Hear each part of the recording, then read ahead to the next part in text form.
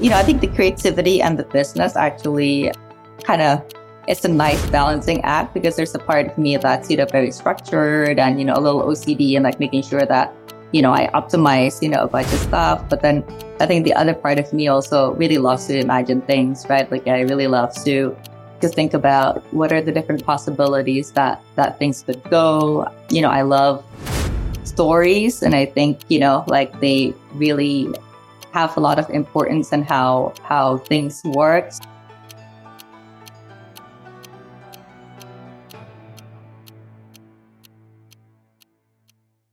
Hi, I'm Amanda Kua, and this is One More Scoop. Here, we're sitting down with Southeast Asia's top founders, executives, and investors to have honest conversations about their personal journeys and find out what really happens behind the scenes.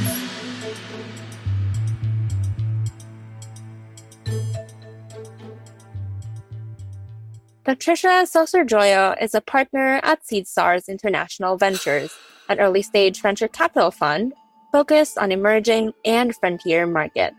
The fund has invested in over 35 countries, backing ventures solving key societal challenges like access to financial services, commerce, healthcare, and education. The fund is part of SeedStars, which was founded in 2012. Before joining SeedStars, Patricia was a venture partner at AC Ventures, an early-stage VC in Indonesia, where she led portfolio management and the value creation platform for the fund. Patricia was also an executive director at Falcon House Partners, an Indonesian private equity fund, where she invested in high-growth companies in the consumer space. Hi, Patricia. So great to finally meet you and speak with you today.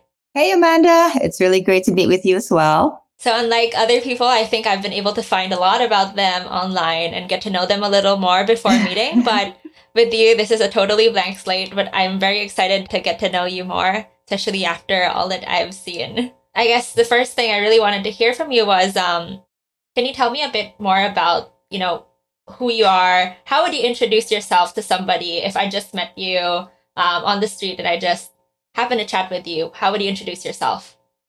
Sure. So I am Patricia. I am from Indonesia. I grew up there until I was about 15. And then I went to school in the US. I did my high school and then my university in the US. I have been moving around a lot since I was young and discovered a love of traveling and discovering new cultures. So that has translated into my work. I've basically worked across a few different markets, the US, Asia, particularly Indonesia, and now with SeedStars a bit more globally. So yeah, we can get started from there. So I think that was the only thing I could really pick up from the information I could get my hands on. And I was really curious to hear how you got started with your career. I saw that you started working at Lehman Brothers and you started working in the US, but I'm sure that, you could have picked any other country. Could you tell me a bit more about how was it like landing your first job and what were you looking for at the time? Like if I asked Patricia back then, before she landed a job, where would you have wanted to work? Sure.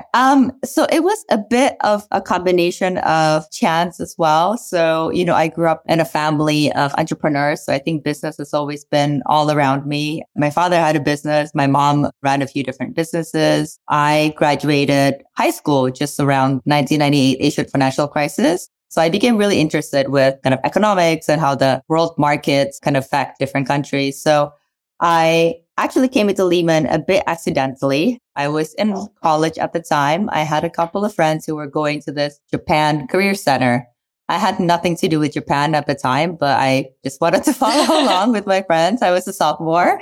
And then I went through some of the booths and I talked to the Lehman guys and, they said that they're doing an internship in Japan. And at that time, I was like, okay, I don't really have an experience in Japan. And I told them like, look, I don't really know anything about Japan. I don't speak the language. I had done an internship at Citibank the year before, but I'd give it a shot. And so after that short interview, they invited me to go back to the evening reception, which is when they would hold the kind of more formal interviews. So I had done an internship at a corporate bank, but knew nothing really about investment banking. I actually kind of wanted to get into advertising. That was kind of my area of interest when I was in college.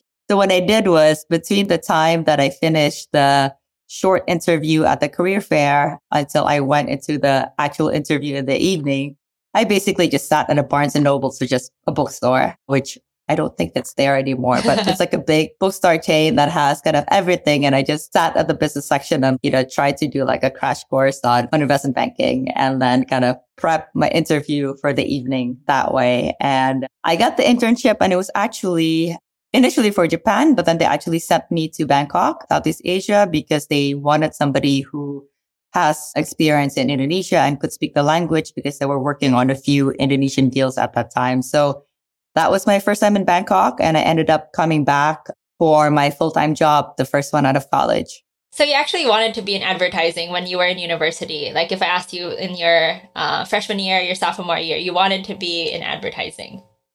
Yeah, I thought it sounded really cool. I love understanding how people work, kind of what makes people tick, kind of, I think the communications aspects and the creativity. So I did look into that. I think I was always also interested in economics. So those two were kind of, I guess, two competing subjects. And then what made you still follow through with, the interview, then going to the dinner when you knew that, you wanted to do advertising, right? Why go through all of that stress and going to Barnes & Noble's, looking for all the books on investment banking, right? I mean, you were just there to be with your friends. You could have stopped at that. Yeah. Let your friends get the job. Well, it was an opportunity and I was intrigued. I was just like, wow, like, I'd never thought about this before. And, I think back then, this is 20 years ago now, I'm totally dating myself. But, investment banking definitely had kind of a bit more cachet than it has now. And so I was like, you know what? Let me give it a shot. Let's see if I could kind of make my way into it. And then I'll decide whether I wanted to do it or not. And in the end, I like the people that I met. I think the international perspective was really cool. They were talking about working across different markets. And I think also it was kind of the beginning of the recovery after the Asian financial crisis. So I think there were a lot of work to be done in Asia. And that was quite interesting to me at the time. But I think also, at that time, it was just kind of a challenge. I think maybe this is where my interest in advertising comes in. Is like, I love trying to understand what makes people tick and how to crack, certain situations. So maybe that was that element of adventure. So when you were doing your internship with Lehman Brothers, you actually went to Bangkok, like on the ground. Then what did it look like? I mean, as a college sophomore, you're still young as well. And it's very fun to get to travel for an internship, right? Absolutely. So the internship was during my junior year. So I actually landed in Japan. They put us in a housing and then I met my roommate and she basically said, hey, you're actually not supposed to be here. I heard you're going to be shipped to Bangkok. So I didn't even know until I got to Japan that I was supposed to go to Thailand. So I kind of just, I kind of just rolled with the punches. Was the trip to Japan free though? It was free. Everything was free. Everything was very well taken care of. I think I spent 2 days in Japan at the office and then was told that, hey, you're actually going to Bangkok. So I was like, okay, fine. Bangkok was amazing at that time, Amanda. I mean, this was 2001. I don't know if you've been to Bangkok recently, but the public transportation system had just been open. I think what I loved about Bangkok and the Lehman Group at that time was that it was a fairly small group, but it was a very entrepreneurial group. If you think of New York and London and even Tokyo as kind of the white shoe, refined investment banking with all the slick, you have all the processes, you have all the research. Thailand at that time was kind of very raw. You kind of had to do everything yourself. We didn't have a big research sector in our firm. I think there were only like maybe 30 to 40 people. Within the investment team, it was really only 20. We were doing real estate investments at the time. So basically buying up assets that were non-performing after the Asian financial crisis and then kind of fixing it up and try to resell it. So yeah, it was just like a lot of entrepreneurial. There's a really young team. As young analysts, we were able to get kind of all the exposures that we wanted. I think partly also because they just needed people to work on stuff. And so my bosses were very open with like, here, just give a shot at anything that you are interested in. That's very cool. I think it was really an interesting time to be in Bangkok doing that then. It's like really good timing, I would say. Yeah, no, I think it was also, I think as an intern, you don't often get the chance to work on live deals. And so being able to get an opportunity to do that as a 21-year-old was quite amazing. And I think the other thing was I developed really good friendships from that time. People that I still talk to regularly, really good friends. I went on to work with several other people from the Lehman Group. So I think it was just such a good training ground to get my start in the industry. What did it look like? Were there a lot of people who were also interns at the time, or were you just one of few? And when you're on the ground, what did it look like too? There were two interns, so two female college students, same age as me. I'm actually still really good friends with her now. So there wasn't really a structured program. I think if I had done the internship in New York or in Tokyo, there probably would have been like a more structured program of, okay, here's what you do over the course of your 3 months. Back then, within, our private equity group, it was really just, okay, here you kind of help out on this project and then maybe you learn about something else. So it's a bit unstructured. So you kind of have to find your way in it. But at the same time, you also have a bit of freedom to explore different things. Bangkok, at that time, I think it was probably the first time that I was kind of living anywhere as a working adult. And I think to be in Bangkok in 2002, I mean, it's a very safe city. So I think that opened up a lot of opportunities for me. I mean, I'm from Jakarta. I wouldn't necessarily be going around town by myself in Jakarta, but Bangkok always felt very safe for me. So there was a lot of freedom in being able to go out, explore the city and knowing that, okay, I could make my way back. But it was also a much wilder place at that time. I think you still had elephants walking the streets. Oh, wow. Yeah, this was like before they were outlawed. So like, people would like safe, but with elephants. Yeah, it was quite crazy because you'd go out and then you'd have this kind of nightclub areas and you'd have these elephants. I think there were also a lot more of the typical kind of Bangkok hostess bars back then. I think now it's a lot more concentrated in certain areas, so you don't see it as much. But back then, you definitely see it kind of more around the city. And I'm curious, like you said, you wanted to be in advertising and that your family's background was really in business. Were you involved with your parents, like family businesses, or were you involved in business before you took on sort of the internships that you took in university? Or were there other influences that made you go into advertising and business? So I wasn't really involved with my parents' businesses, but I had a front row seat to the ups and downs of business. My mom started a few different businesses and, so did my dad. So I think just being in a family of business people, it was always a part of the conversation. So I think from that, I developed a very deep respect for entrepreneurs who are able to not only start businesses, but also to keep it going, to grow it, and then also to kind of continue to evolve along with the business. Growing up in Jakarta, in the 90s, like 80s, I was definitely always aware of the discrepancies. And I think we still see that now, right? I mean, I think in Jakarta and Manila, you see kind of very, very wide gap. And I saw firsthand also how business can really create impact on the ground, whether it's something as simple as creating additional jobs or opening up new avenues for people to grow. So that aspect was quite appealing to me. And I think maybe the connection between advertising and business is, I think, the creativity.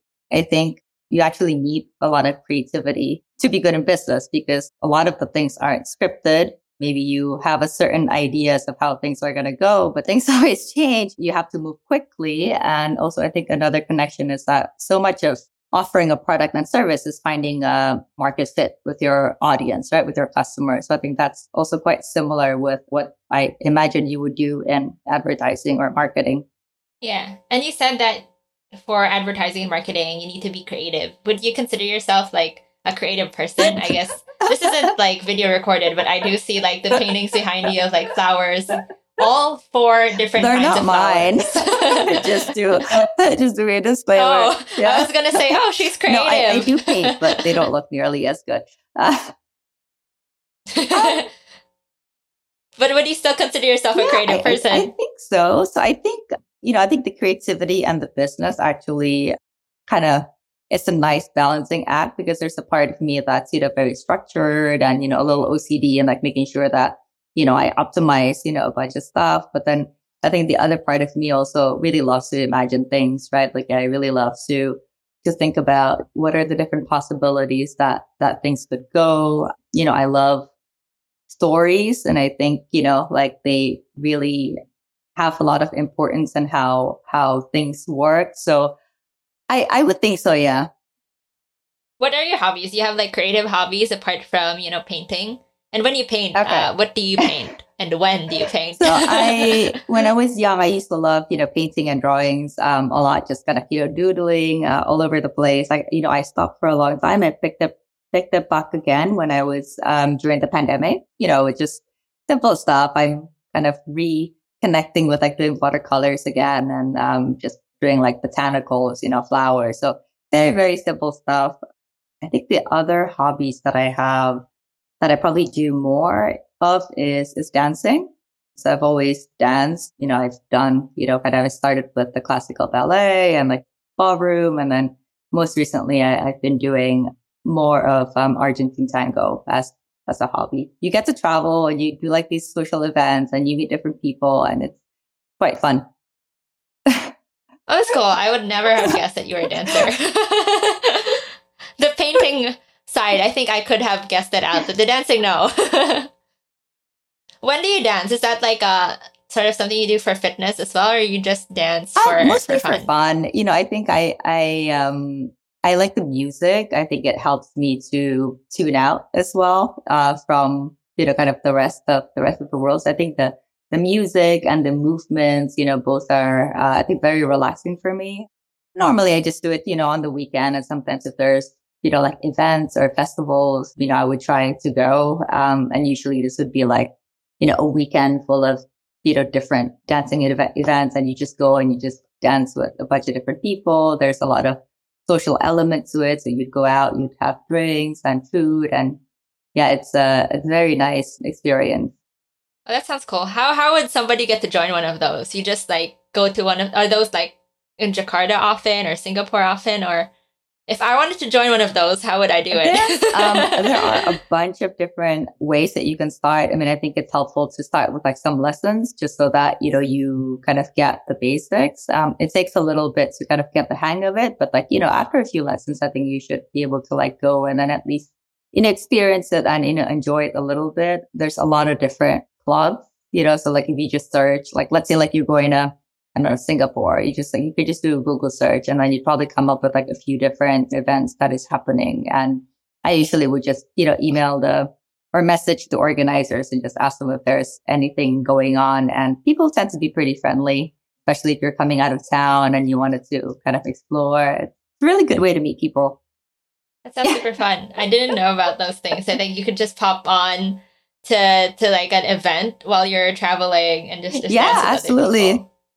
I always just heard of like the dance clubs on weekends where it's mostly just locals. Yeah, I mean, there's a lot of that too, but it depends. Like, certain events are like more open, but like generally the community is, pretty welcoming. If you say that, hey, I'm in town, I don't know how to do it, but maybe do you have any classes that I can try? And then, yeah, generally people would be pretty open, and like they're always kind of trying to recruit people too. So it sounds super adventurous. I would like, if I travel, I would have never thought of like joining local classes, especially dance classes.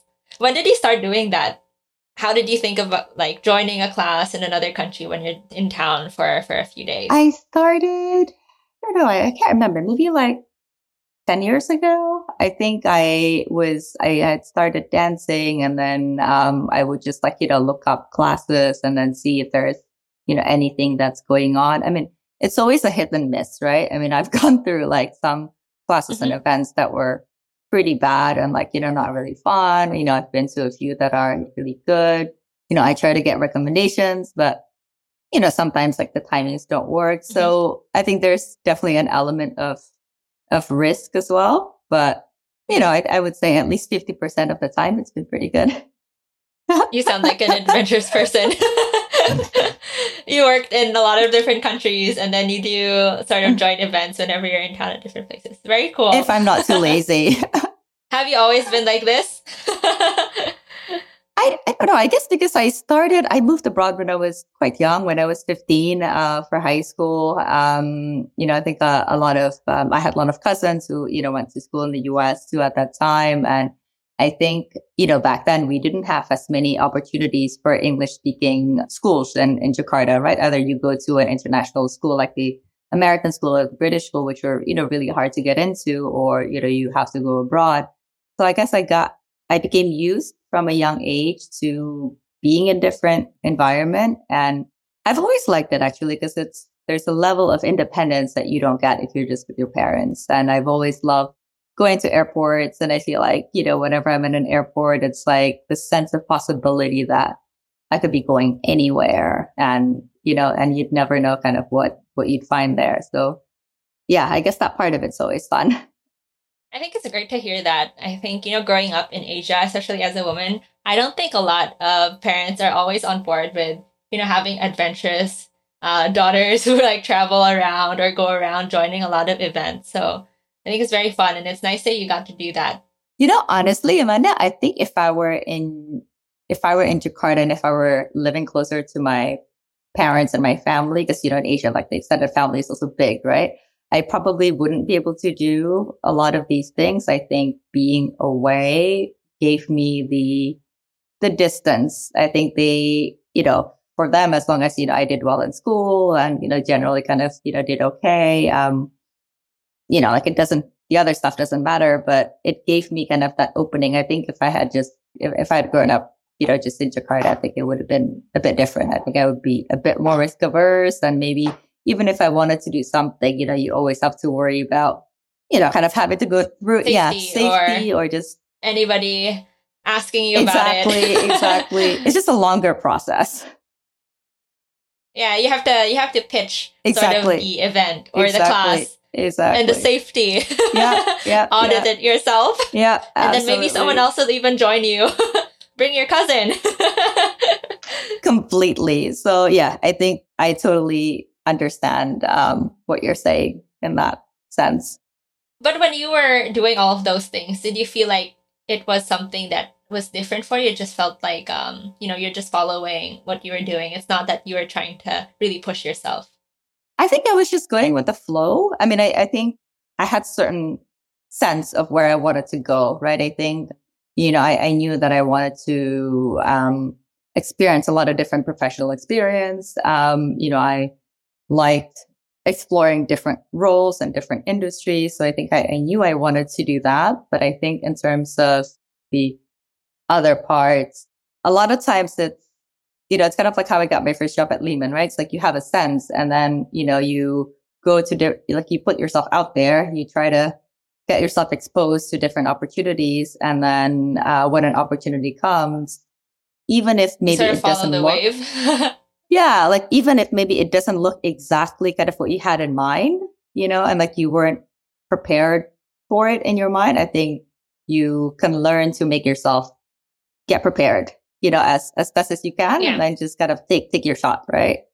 I think in your career, I mean, it looks really good when you look at your LinkedIn, all of the places that you worked in, like the companies themselves, the countries, and the way that you built your career. But what have been the toughest times out of building your career over the past few years? I think, recently, because of the internet, things have become a lot easier for opportunities and all these things. But I think in the time that you were building your career, it's still also difficult, and definitely still is difficult today. So what have your biggest challenges been, personally or professionally, as you built your career? Sure. I think a lot of things have changed in the last few years in terms of, like you said, technology, and also people, I think, being more aware about kind of the work-life balance and having some boundaries. I think, as I was a younger professional, in investment banking, private equity, we weren't really known for that, right? I think it was a lot of hours. I was lucky that, I joined, really good groups who are, I think relatively nice and friendly. But there's definitely some, difficult personalities as well. I think especially in that industry. So I think early on, learning to deal with difficult people who generally typically are your bosses or your seniors, right? And kind of just developing a thick skin, for that was really important. It wasn't easy because I think also, I think most people are, raised to be somewhat perfectionist, like you wanted to do a good job. And so, I think whenever, like anything when you feel like you put in a lot of effort into it and then like the results is not good enough, it's quite difficult, particularly coupled with maybe the delivery that's, not necessarily as nice as you would like it to be. But, that was an adjustment. I kind of just learned to deal with it. And I think I think I experimented with different ways of how to be effective. And I think definitely back then it wasn't, I think emotional intelligence, kind of wellness. I think that wasn't really a big thing. So, it was just kind of more of a straightforward, direct approach and like, don't think too much and don't take anything personally. I mean, as much as you can, it's still hard. So in my last few years of high school, and when I was hoping to graduate and, prepare for college, I'd always thought that I actually wanted to be an investment banker. So the start of your career was what I wanted the start of my career to be like. And when I mentioned that to my high school counselor, she actually mentioned that she'd worked at Wall Street at a time. And something I heard from her was that, I think as a woman, maybe especially as a woman, they try to be very, very hard on you. She mentioned that in her interview, they tried to make her cry and all of these things. But as somebody who had been in investment banking yourself and as a woman in those times, do you think that there were any difficulties in your career ever really directly related to you as a woman? Or do you think that's sort of a myth? I didn't have direct kind of experience of that. So I think I was also lucky because I don't know if it was the combination of Southeast Asia, like we had a group of like, expats and locals, but like generally the working environment was okay. I do notice though, there were a lot of, I guess, biases that people didn't realize. And I think also, 10, 20 years ago, I think what was considered okay then is probably not okay now, right? So I think there were a lot of biases about, people would ask, okay, what's, family? Like, are you going to quit your job? Like, if you were to like get married and like, have a family or, people would, ask like, personal questions. I think definitely there were some clients or prospective clients that, you kind of had to learn to deal with, in a way to set your boundaries. But, I think in terms of my own career, I don't think I felt kind of really any discrimination.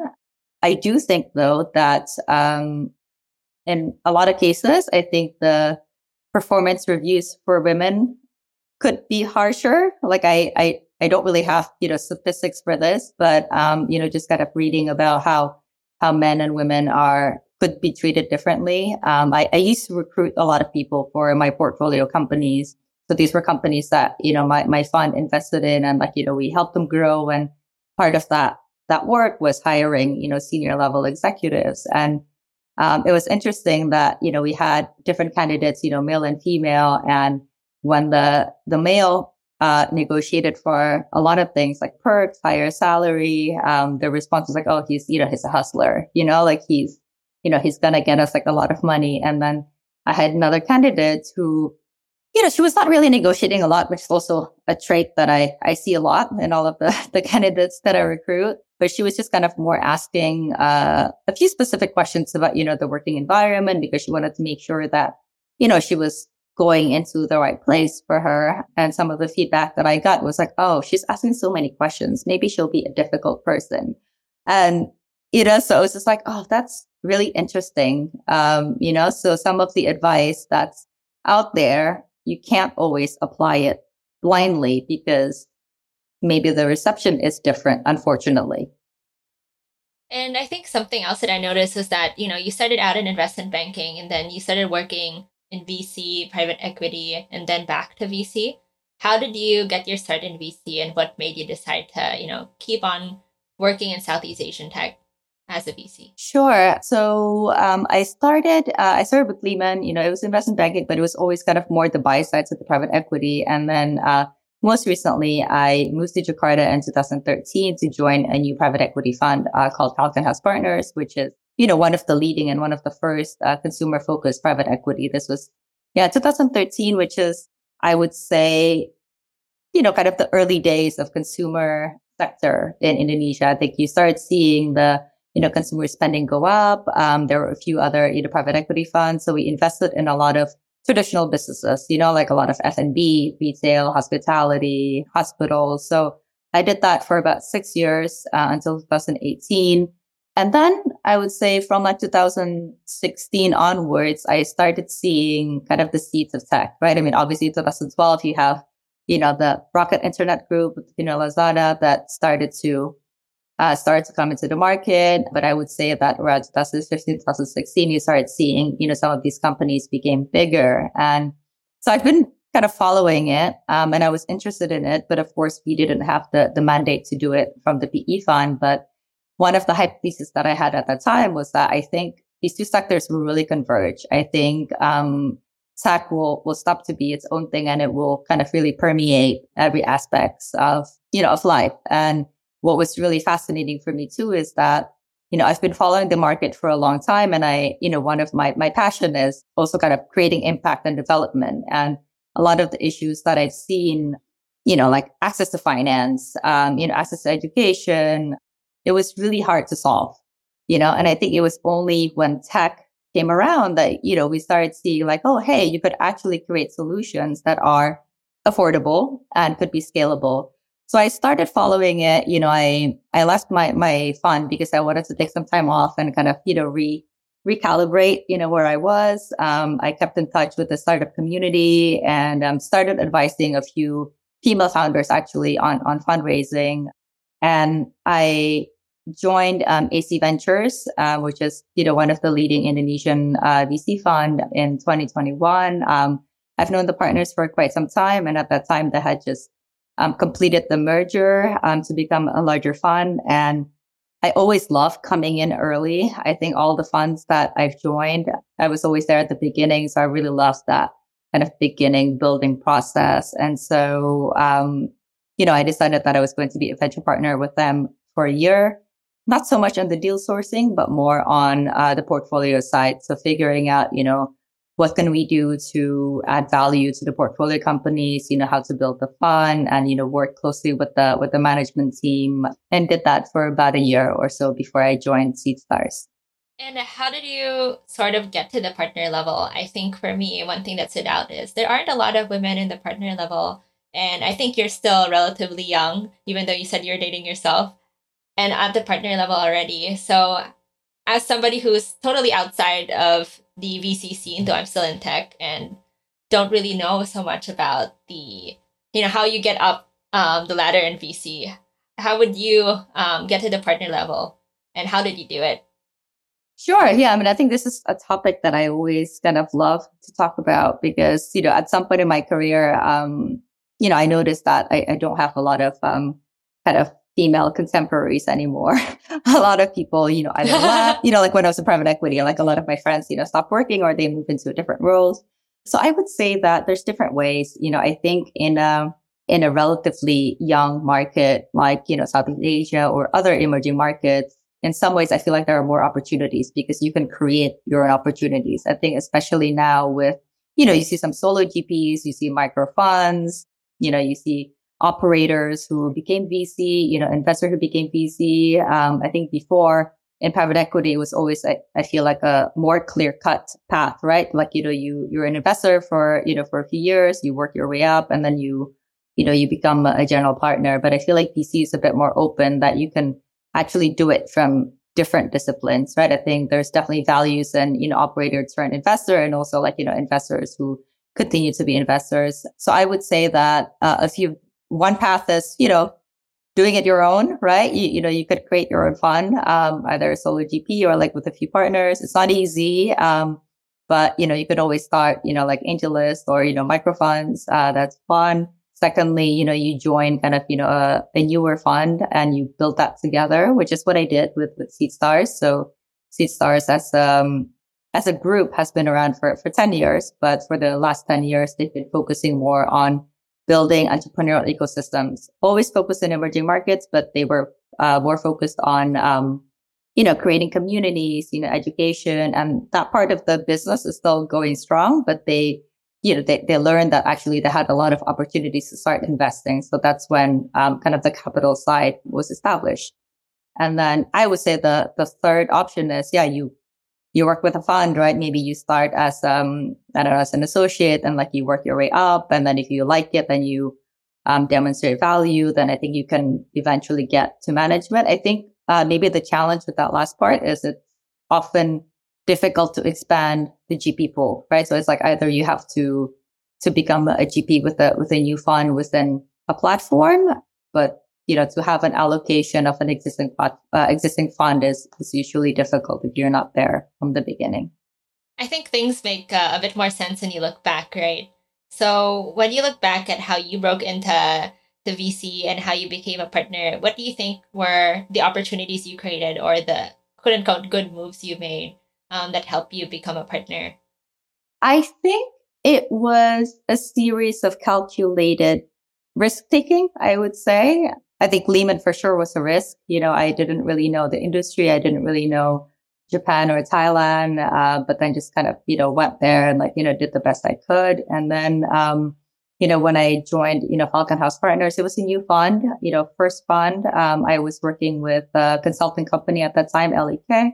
But I think it was a trade-off of, leaving something that was a bit more stable into a venture that was unproven. So I think you always need to kind of take that risk because otherwise you could be in a safe pool all the time, which could probably still be good, but it'll just be a different experience, right? And I think the same way, after I was, in PE for a few years and then I felt like, okay, it's really interesting, but I feel like there's something else out there. And then, I took the leap and, kind of risk, taking a break and exploring different options, before kind of coming back in, to VC. When you took the break, did you know that you would get into VC or try to get into VC, or was it still like open-ended? Like maybe you get into VC, maybe you'll go to private equity, maybe you'll do something else. Maybe you'll dance. No, that was completely fair. I think, I intentionally did not want to set any goals for the break because I felt like if I do that, I would just end up making it a project and then it wouldn't be relaxing. So I actually spent a few months traveling, in Europe.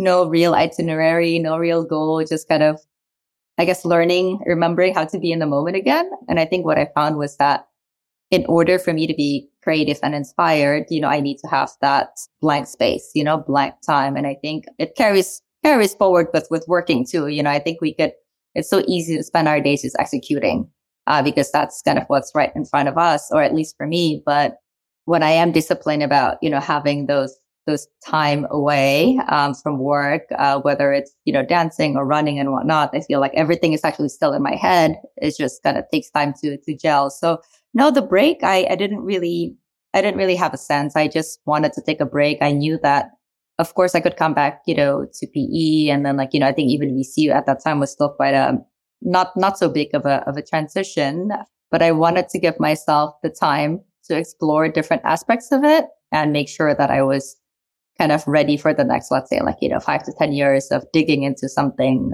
new. How did you know that you needed to take a break, and sort of a break like that, it's an extended period of time and open-ended? Yeah. I think when things just became too routine, it's, at that time I had been at the fund for about 5+ years. I'd done a few transactions, saw some of the fruits of the work, I guess. You see the portfolio companies grow, and that's always very rewarding.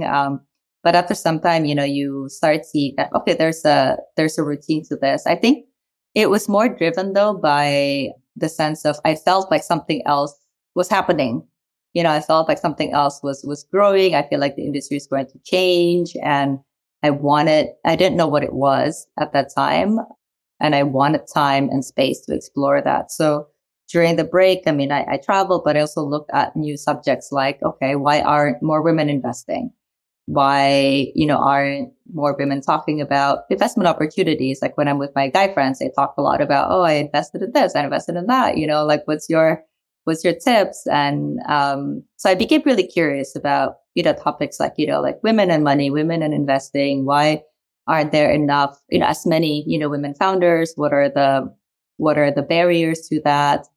So it's a complex subject. I don't think you'll be able to pinpoint it into just a few things. But for me, it was time to actually take a step back and be like, hey, like these things are there. There are these discrepancies. There are these barriers, whether you can see it or not. And I think a part of me was like, okay, can I do something for this? Even if it's maybe just, a small part.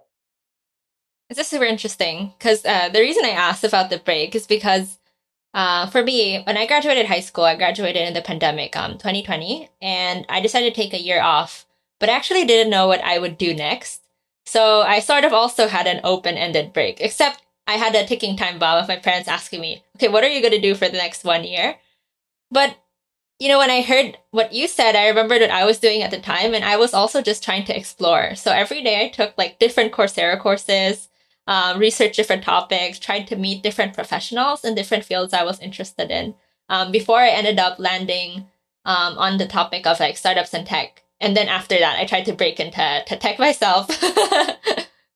I mean, I think those are the best, right? I think those kind of unstructured time, I think it's actually super valuable because you get to sort of experiment different things. And I think this is something that I've come to appreciate, right? I think, in order to know whether something will work or has a potential, you have to experiment and you have to put in some effort to set it up, to figure out, okay, what's my kind of control environment? What do I want to see out of it? And if it works, it's, maybe a sign to go further into it. But if it doesn't, then it's a sign to sort of either you kind of tinker with it again and come up with another approach, or, maybe it's just something that was a passing idea that was great, but, not really, something that could be lasting, which is okay too.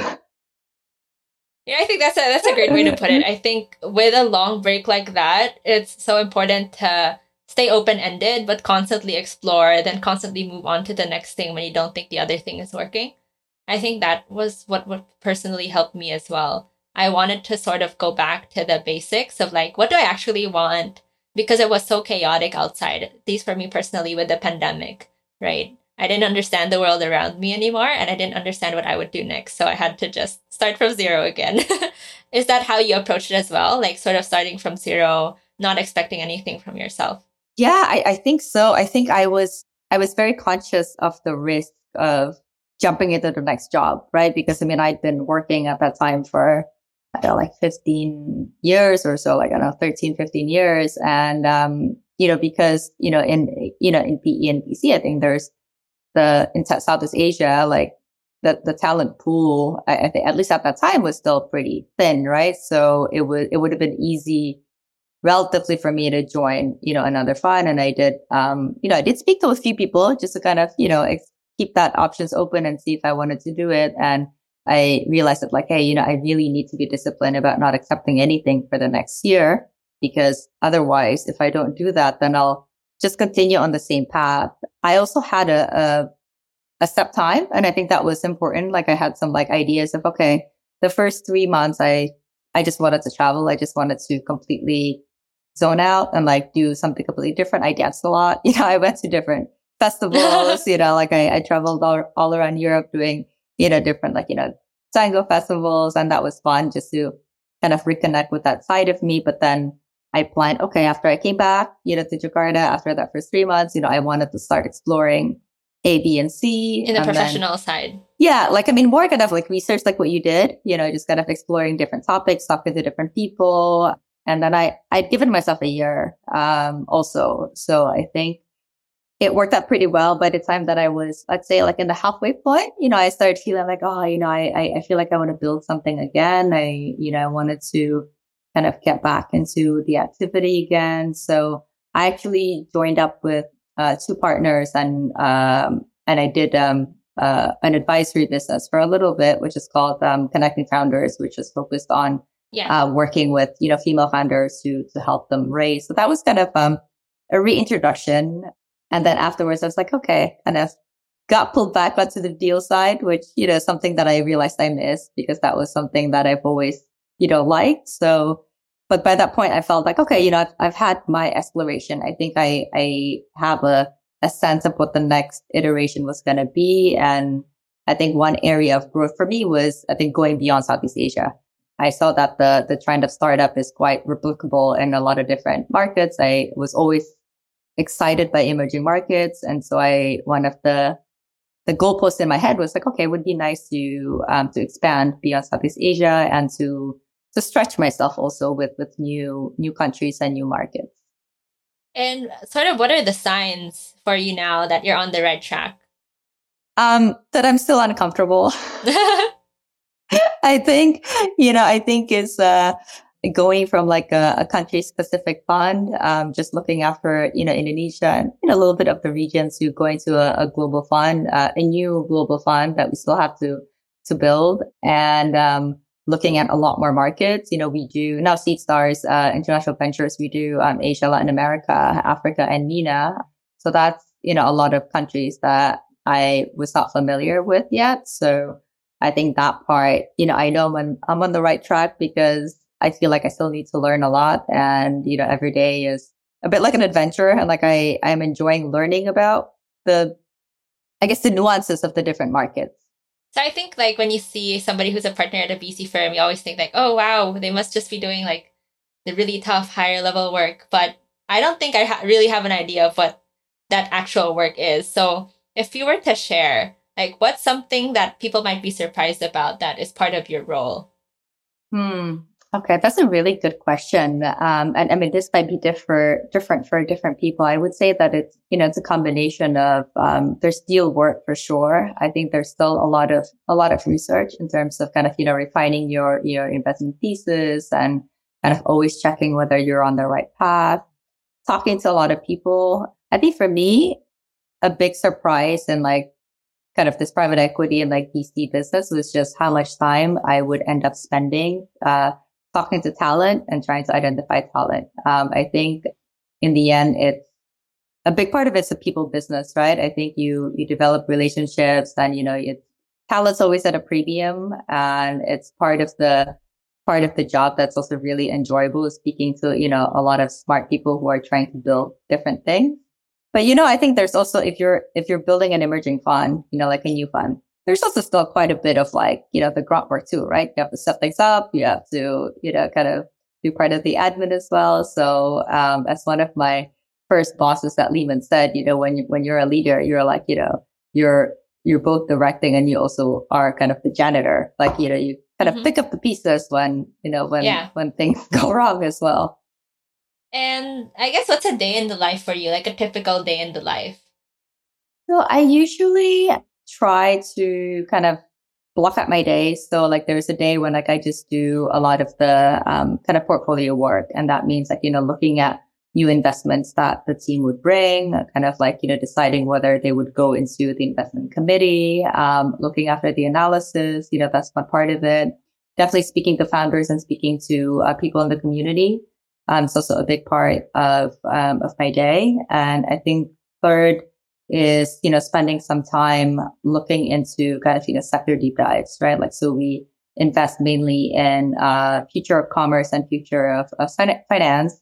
So trying to understand kind of the nuances of these verticals and the subsectors, in the different countries and the different markets and trying to see, okay, what themes do we think are going to come out, next for, country A and country B. And then when it's time to like shut the laptop and on a day that you're not dancing, what are you doing? Oh, honestly. And what time do you shut the laptop on a typical day? Oh, that's a hard one. So now I work with the global team and we're all remote. So, okay, I try to be disciplined and kind of like having a good kind of time before dinner, but it's always a challenge and I do need to kind of be connected, every now and then after. So I try to have a close kind of before dinner and like go running or, do yoga or something just to sort of kind of change that brain waves. And then, if there's an urgent deal or, something is happening, then, I'll check back in. But yeah, it's, I'm still working on that part.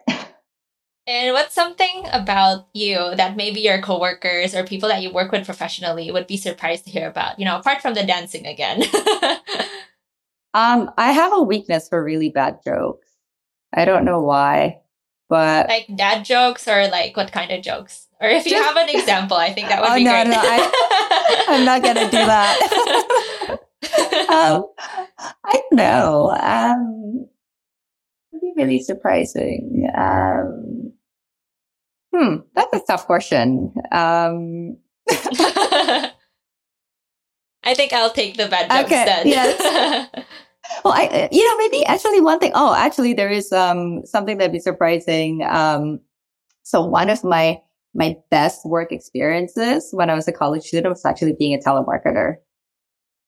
I was fundraising. Yeah, I was fundraising for my university, and I think it was hands down one of the hardest jobs I've ever done, and one of the best learning opportunities. It's like we had to sit there at a call center for like 4 hours and basically just like call up alumni, asking them for money.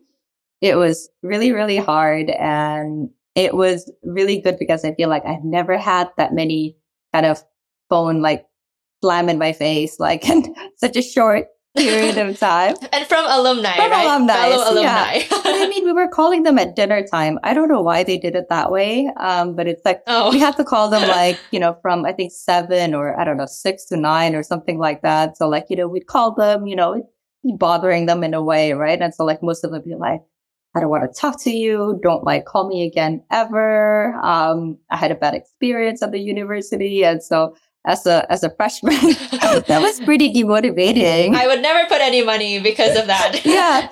That's what they probably said, right? Yeah, exactly. But what was amazing was that after some times, I got less bothered by the rejection, which, I think ended up being a good thing for my future work. And then B, like, you actually do learn how to kind of connect with people and actually manage to get some donations. And, it's a combination of like, figuring out, different scripts, different value proposition. But then the big part of it is just kind of trying to have a connection with them. And, some people just don't want to talk, just fine. But there were others who were kind of willing to talk. And then, you could actually convert them into, donors. Yeah. But that was, so I'm always nice to telemarketers now, even if they bother me, be like, okay, I can't talk because I remember what it was like. I could relate to you. Did you sign up for that or was that assigned to you? No, I signed up for it because that was the best paying job on campus for a very good reason. Oh, okay. I mean, you just had a roster of like people basically on your computer and you would, you just have to call them, all night. But we had a really good coach. She was teaching us a lot about kind of sales and how to like, move forward and, know when to close. So it was actually really good, but really hard. Okay. That's super interesting. First time I've heard about that. When I heard about like universities funds, I never assumed that it would be students ringing people up. Yep. Even before. Yeah. So, I mean, I went to Tufts University, which is like, a mid-sized school, right? Like in the US, you would have these big universities that has, big endowment funds, which, basically means that you could, have more scholarship. You could, give more scholarship, even without need, what they call like kind of blind scholarship. So Tufts didn't really have this huge endowment fund. So the kind of telemarketing was a big part of kind of trying to get people to donate. Yeah. Super interesting experience. I'm going to research a bit into that later. And I guess just to close, I have one last question. And I ask everybody this before we close every chat. And it's outside of work, what's one thing you want to achieve in your personal life? That doesn't have to be something you achieve today, next month, this year, no specific timeline, but outside of work, what's one thing you want to achieve in your personal life? Are you talking about like a goal or something that you wanted to do? Anything. So whatever that means to you. All right. So one thing that I would love to do is actually to do a multi-day kind of equestrian ride. Like you could do this like in different countries. Like you would go for like 3 or 4 or 5, 3 or 4 days, you just go from like one location to another, you ride and then you camp and then, you ride again. I haven't done that yet, because I don't have the right skills yet, but that's something that I'm working towards, to be able to do those long distance rides. Okay. That's the first time I've heard about that. But the other day I heard for the first time from somebody that they did like a month-long or multi-month-long walk in Europe. So Oh, wow. I guess now I'm not that surprised about all of these things. I'm learning about a few things I can add to my bucket list. It's something to work for. I think I've done the short ones, but I think in my head I was like, wow, that would be a challenge to actually be like 5 days just like on horseback. I just camp, but then do it all over again for 5 days. And it sounds very cool. Like if you had like a GoPro or could document that, I would watch it. I'll let you know when that comes to fruition. Hopefully not too long from now, but I've got some work to do. Well, now we'll all be holding you accountable, me and whoever listens to this. If awesome. See, listen to somebody in 5 years and you haven't done it, then you're in trouble.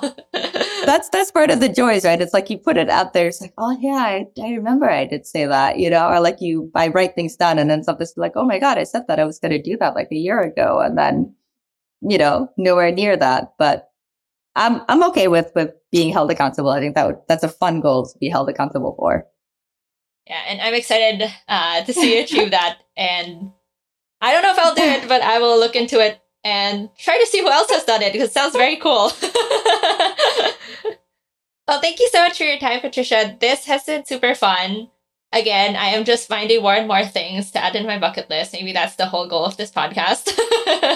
I am so excited to be able to share this with you. I think it's always awesome to, to speak with people. And I think, especially to, I love what you've been doing. And I think the perspective of like, speaking with different people from a personal level, I think it's really refreshing, right? I think that's something that we often forget. I think that's also something that, I try to remember to do. It's like, you're working with people, you're with founders, so like team members, and, everyone's more than just kind of what they do day in and day out. They've got their own quirky stuff. Maybe I'll use some of these questions for my next, like team icebreaker, actually.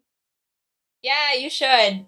I think the reason why I'm also so interested in this is because I just started working like in 2020. It's only been like almost 3 years or less than 3 years. And going from high school straight into work, I feel like you always know the personal side of everyone from school. And then you go to work and you realize, oh, people have a work side and a personal side. That's so awesome, though. I love what you felt. So looking forward to kind of following where you go next.